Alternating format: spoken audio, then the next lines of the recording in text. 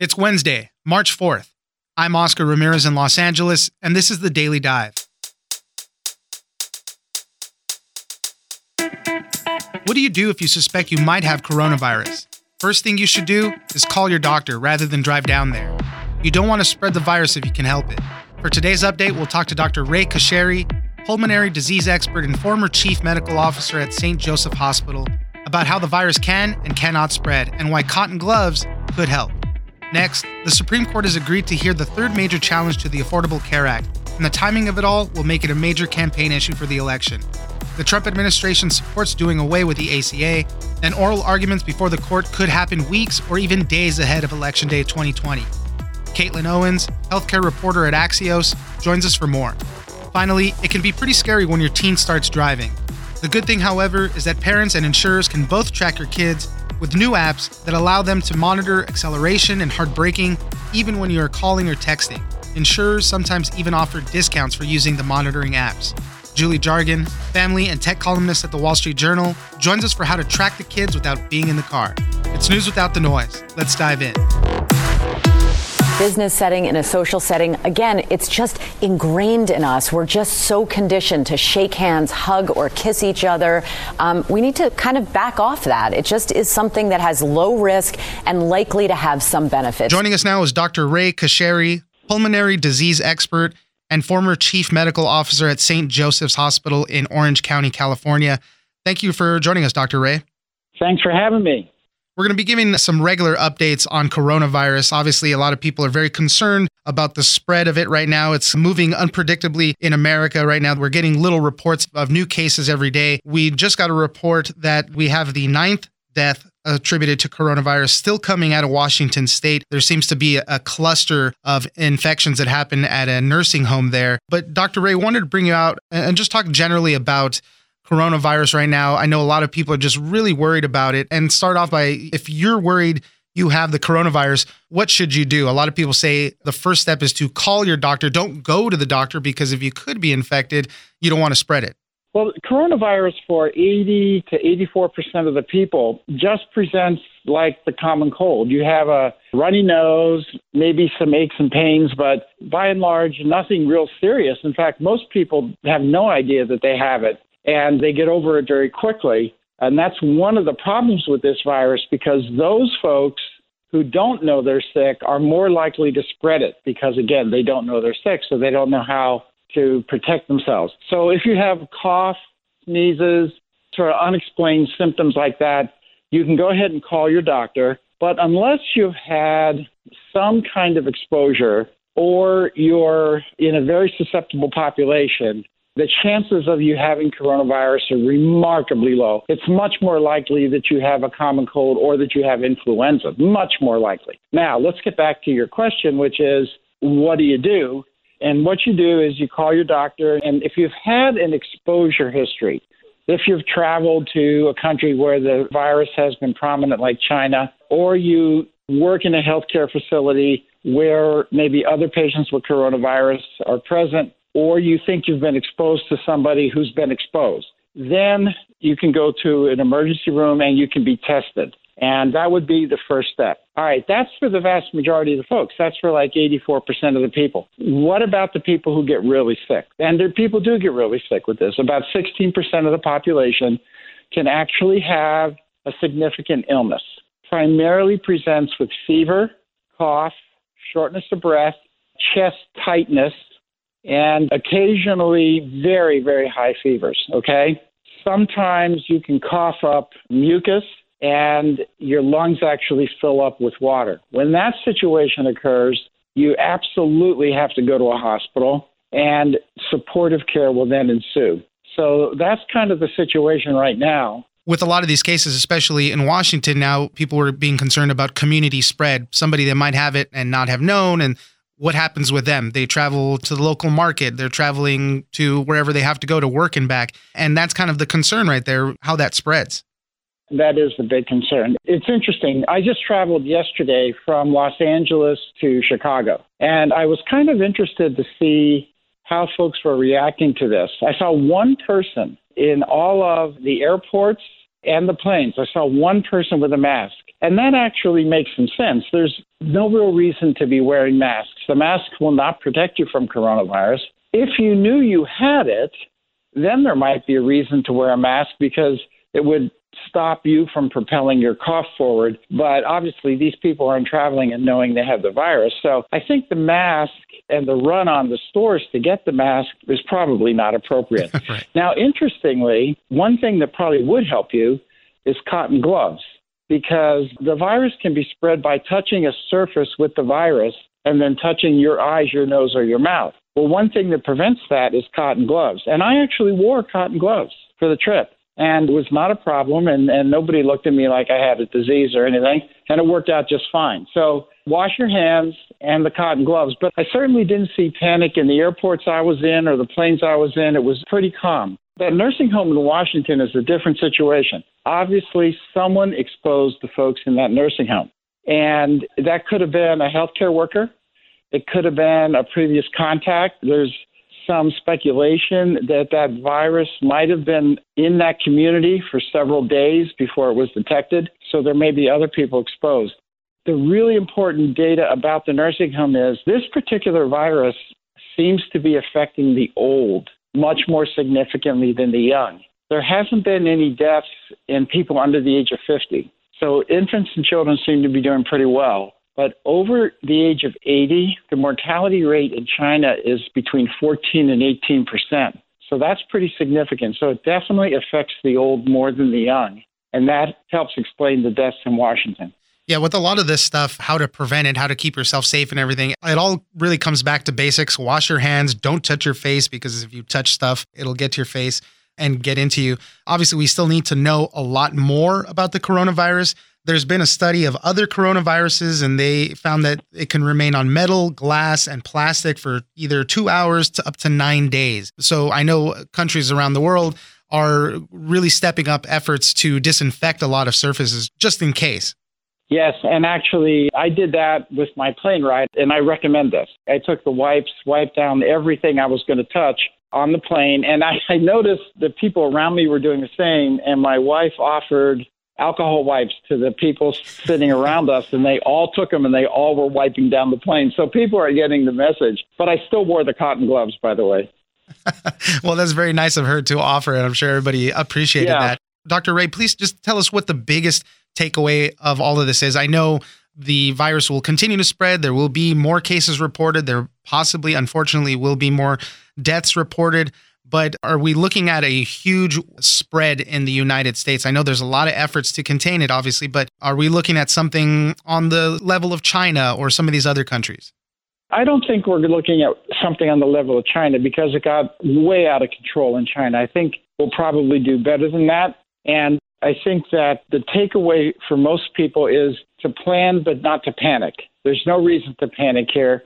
This virus is certainly not as bad as some of the other viruses that have swept the world, like the influenza epidemic in 1918 or the Ebola epidemic and so on.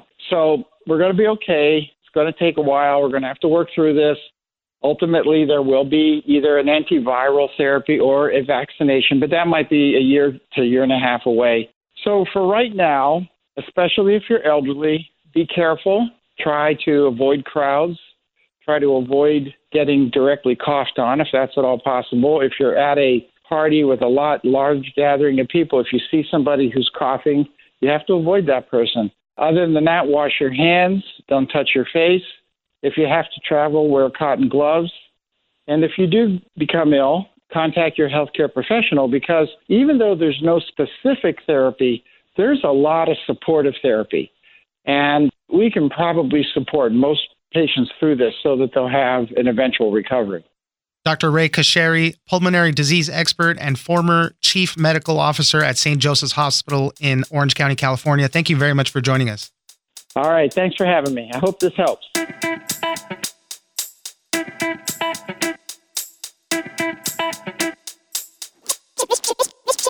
Meanwhile, in his State of the Union speech, President Trump promised that people with pre-existing conditions would be protected. Yet nothing in his budget stops the Trump administration's aggressive support for a lawsuit that would repeal the Affordable Care Act, including coverage for people with pre-existing conditions. Joining us now is Caitlin Owens, healthcare reporter for Axios. Thanks for joining us, Caitlin. Thanks for having me. The Supreme Court has said that it will take up the Affordable Care Act in its next session. This will be the third time now the Supreme Court has held the Affordable Care Act's life in its hands. Caitlin, tell us a little bit about why they decided to take it up again. It seemed like the case wasn't going to hit the Supreme Court until well after the election. And the verdict is likely to happen after the election. But I think what we're looking at now is a likely scenario in which oral arguments are held before the Supreme Court in the fall, potentially in October, which is right before Americans head to the polls in November for the 2020 elections.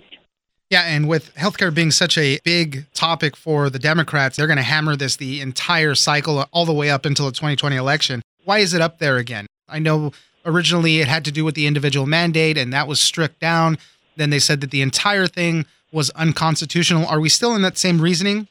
Yeah, I mean, that's what Republican attorneys general are doing with the support of the Trump administration. And, of course, we don't know how courts are going to rule. We've seen the Supreme Court kind of have some shocking decisions in previous ACA cases, but it is very safe to say that the entire law is at risk through this court case. The whole thing could get struck down if the Republicans win, and that includes the ACA's protections for people with pre-existing conditions, which is a very popular provision of the law and which became only more popular during Republicans' repeal and replace efforts in 2017. And that's one of the major things, the president has constantly said, well, we're going to protect people with pre-existing conditions. But if this gets struck down, the Republicans and the White House haven't put a plan forth yet. So everything will kind of be in limbo until they do get a plan going there. How does the Affordable Care Act fare in the polls? Because it's always been kind of popular. I think lately it's been a little bit more popular since the discussion about healthcare is going on. How does it fare out with the people?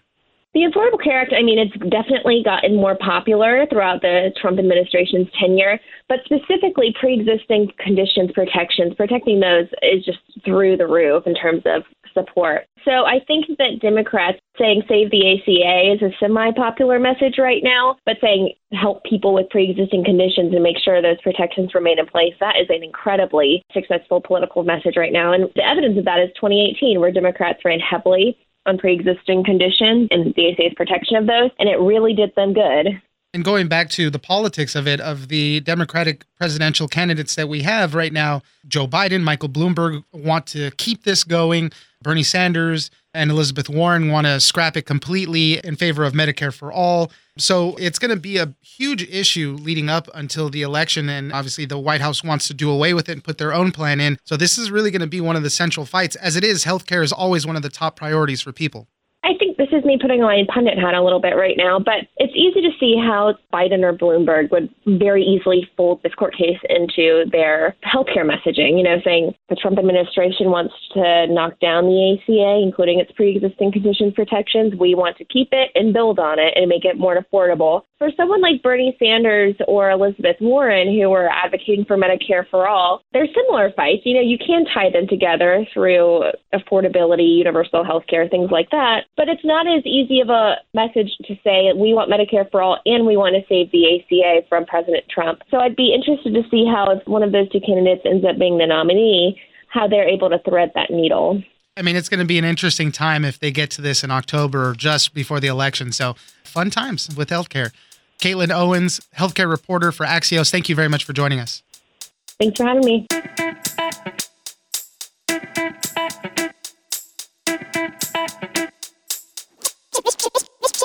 It detects whether you're braking too hard, driving too fast. And it can also detect phone usage, which is becoming an important thing for parents to want to know if their children are doing. Are they texting while driving? Are they talking on the phone while they're in their car? Joining us now is Julie Jargon, family and tech columnist at the Wall Street Journal. Thanks for joining us, Julie. Thank you for having me. We're going to be talking about apps that allow parents and insurers to track their teen drivers. Sometimes it could backfire in some funny ways, but every parent knows that feeling when you're sending your kid off to drive alone for the first time, especially if you're doing practice hours with them and they might not be particularly the best driver or paying attention. It's very worrisome to put them out there, but there's all sorts of apps now that, as I said, parents and insurers, that's an important part of this, that they can use to monitor their teens.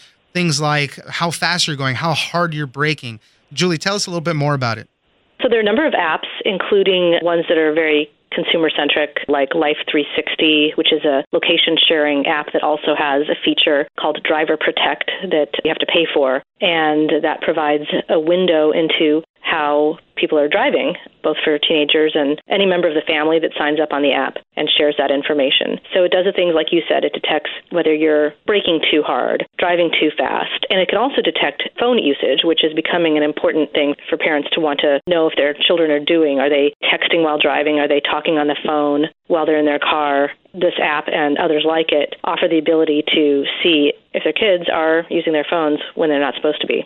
Obviously, no kid likes to be spied on or have their phone monitored, things like that. So how does that play out in the family dynamic when the kids know that they're being tracked at least?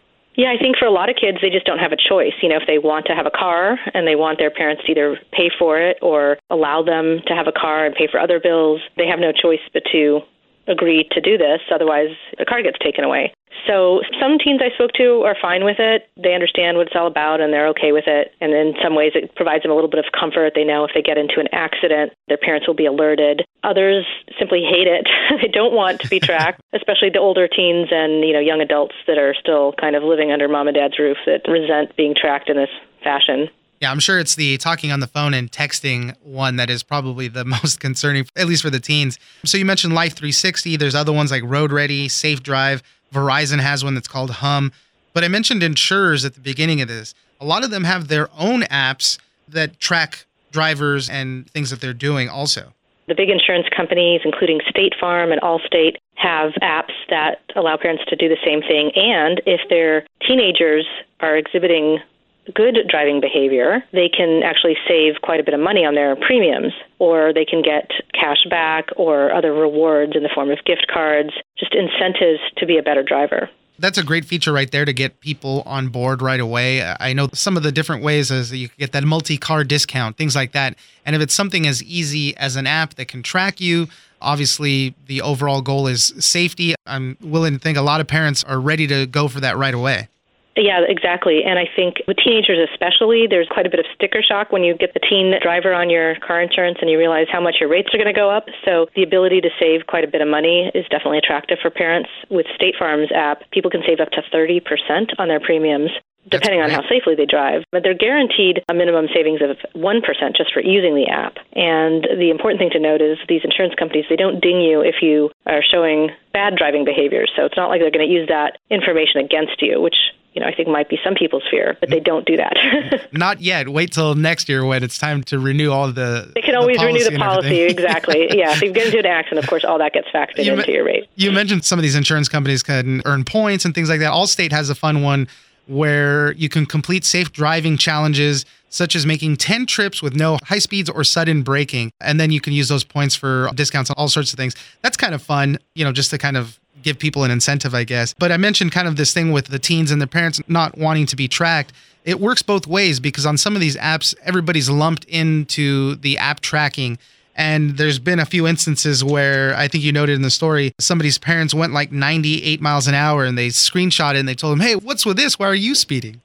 If every member of the family is involved in the app, they can see each other as long as the parents don't opt out of being tracked themselves in that way. But yeah, I talked to one man in Nebraska, and he was on a vacation in Arizona with his wife. He had rented a Mustang convertible. He was out by Sedona, and he wanted to see how fast he could get that car. And his daughter, she was back home in Nebraska. She noticed on the app that her father had completed a trip and had reached a top speed of 98 miles an hour. So she busted him for that, and they got a good laugh out of that. But it definitely works both ways. Another mom I spoke to said that she got the Life 360 app because she was really concerned that her 16-year-old son would be texting and driving. And it turns out the data shows her that she uses her phone way more than he does while driving. See, you got to be careful. If you're going to get into something like this, your kids now can hold you accountable also. Julie Jargon, family and tech columnist at the Wall Street Journal, thank you very much for joining us. Thank you for having me.